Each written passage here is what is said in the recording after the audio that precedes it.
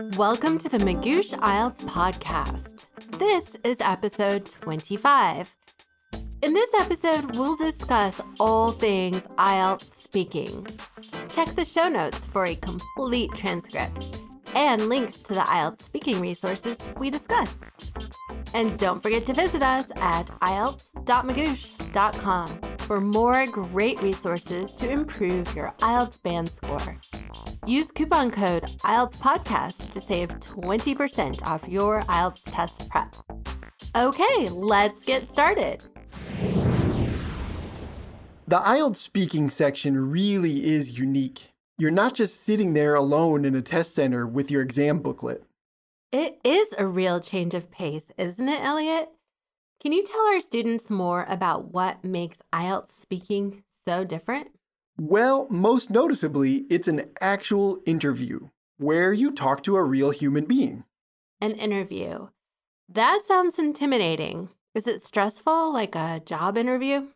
Don't worry, it's definitely not structured like a job interview and shouldn't be nearly as stressful. The interview has different sorts of questions and comes in 3 parts. What makes each part different? You can think of them as 3 different pieces of the same conversation. And each part has a connection to the next. In part 1, you're asked a series of questions about your personal life, but nothing that's deeply personal or embarrassing. Just questions about your hobbies, things you like to do with your family, your hometown, etc. This part of the interview lasts about 4 or 5 minutes. That does sound easier than a job interview. So how does IELTS speaking part 1 lead to the second part? For the second part, you're still talking about something personal from your life, but now you need to give a short solo speech. You'll be given a topic card and a minute to prepare a speech based on the topic card. The speech itself will last for 1 to 2 minutes. This is longer than you'll speak on your own during any other part of the test. So they call the IELTS speaking part 2 speech the long turn. Does that mean part 2 is even shorter than part 1? Is IELTS speaking part 2 just 2 or 3 minutes long? No, it still lasts 4 to 5 minutes. After you give your speech, the interviewer asks you some follow-up questions about how you responded to the topic card. About that topic card, I'm having a little trouble picturing it. What does it look like? It's a small index card with a detailed question written on it. Actually, why don't I read a typical IELTS speaking part 2 topic card to you? Oh yes, that would be very helpful. Okay, here's one. Describe an important tradition in your family. You should say what the tradition is, how it's celebrated, when it's celebrated, and explain why the tradition is important to your family. That really is a lot like the kind of things you'd discuss in part 1. So tell me, does the IELTS set up the part 1 questions so that they cover the same subject as the part 2 long turn? That would be nice, wouldn't it? Unfortunately, the topics that come up in part 1 and part 2 are random and aren't guaranteed to be directly related to each other. But here's the good news. Part 3 does deal with the same subject you see in the part 2 long-term topic card. You don't have to give another speech, do you? Thankfully, no. Instead, part 3 is kind of a wind-down exercise from part 2. The interviewer and the student will have a short follow-up conversation about the subject of the speech, or a closely related subject. It sounds like you're saying that if the subject changes, it won't change much. Precisely. And the subject in part 3, if it is different, won't be a full change of topic. Instead, it will be a shift to a similar topic. For example, if the long-term talk is about family, the student and the interviewer will either continue to talk about family or about something family-related, like respect for elders or the importance of family versus friends. And the last part of the interview, does that last 4 to 5 minutes as well? Perfect guess. Yes, parts 1, 2, and 3 are each 4 to 5 minutes long. So what should students know as they prepare to give answers that will get them a good score? Sure, here are some important preparation tips to get a grade score on this section. Before we look at scoring for IELTS speaking and what that means for your IELTS speaking prep, let's pause for a word from Magoosh. Thanks, Naomi.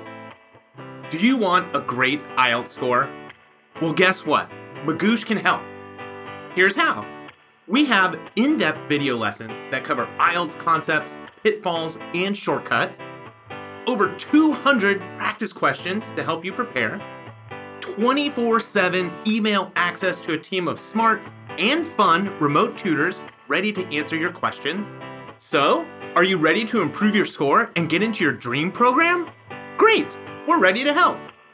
Visit us at IELTS.magoosh.com. That is IELTS.magoosh.com. Use coupon code IELTS Podcast, that's one word, no spaces, to save 20% off your IELTS test prep. That's it. All right, now back to the story.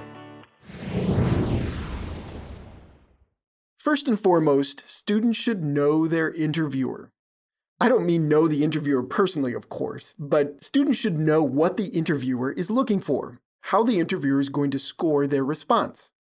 There must be scoring categories, kind of like the writing score categories we talked about in episode 22. Kind of like that, yeah. One of the score categories is fluency and coherence. That category is about how well you organize your speaking. Do your ideas flow together well? Do you use good transitions when you speak? Transitions. I feel like I know how transitions work in writing, but how do they work in speech? It's the same concept. Just as you might say, on the other hand, when bringing up a contrasting idea in an essay, you'd use on the other hand for that kind of contrast in IELTS speaking. That's just one example, of course. And for the fluency and coherence category, you'll also want to have your ideas come out in logical order, using the right words that make sense.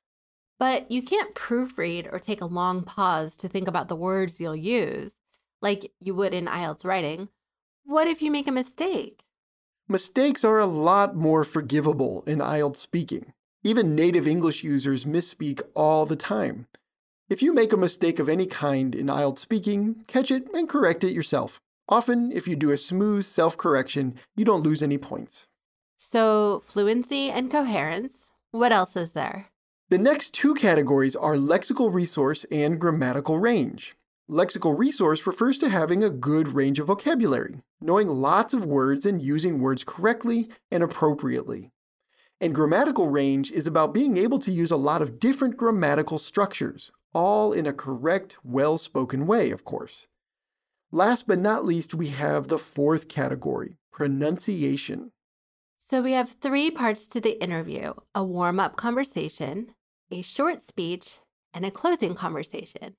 And these are graded for organization, vocabulary, grammar, and pronunciation. Did I get that right? I love how well you summed that up, Naomi. I feel like I have a much better idea of how to prepare for the IELTS speaking test. I know what activities to practice and what skills to build.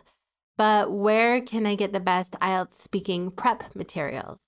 The best place to start is the Complete Guide to IELTS Speaking on the Magoosh IELTS blog. That guide is a really good resource in and of itself. And it has links to just about any other IELTS speaking material you'd need. I'll put a link to that in the show notes.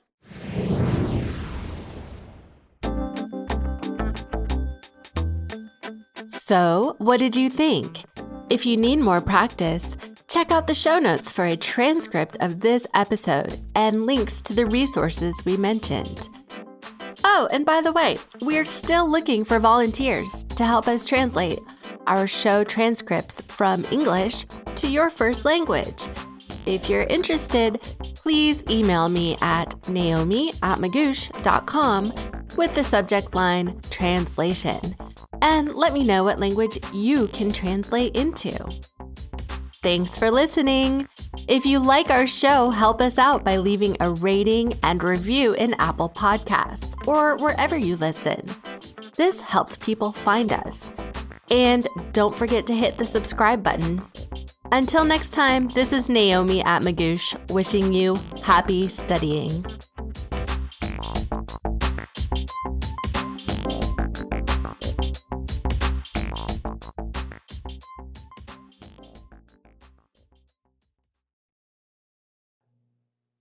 And sorry to interrupt at the very end here. Just before I go, I would like to say a big thank you to all of you who listen to the podcast. Thank you for making it such a great show it is.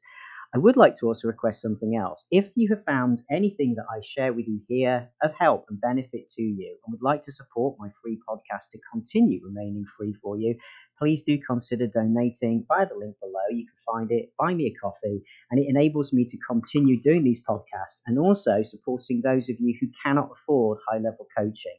It really does make a difference, and thank you in advance. Stay safe and keep going.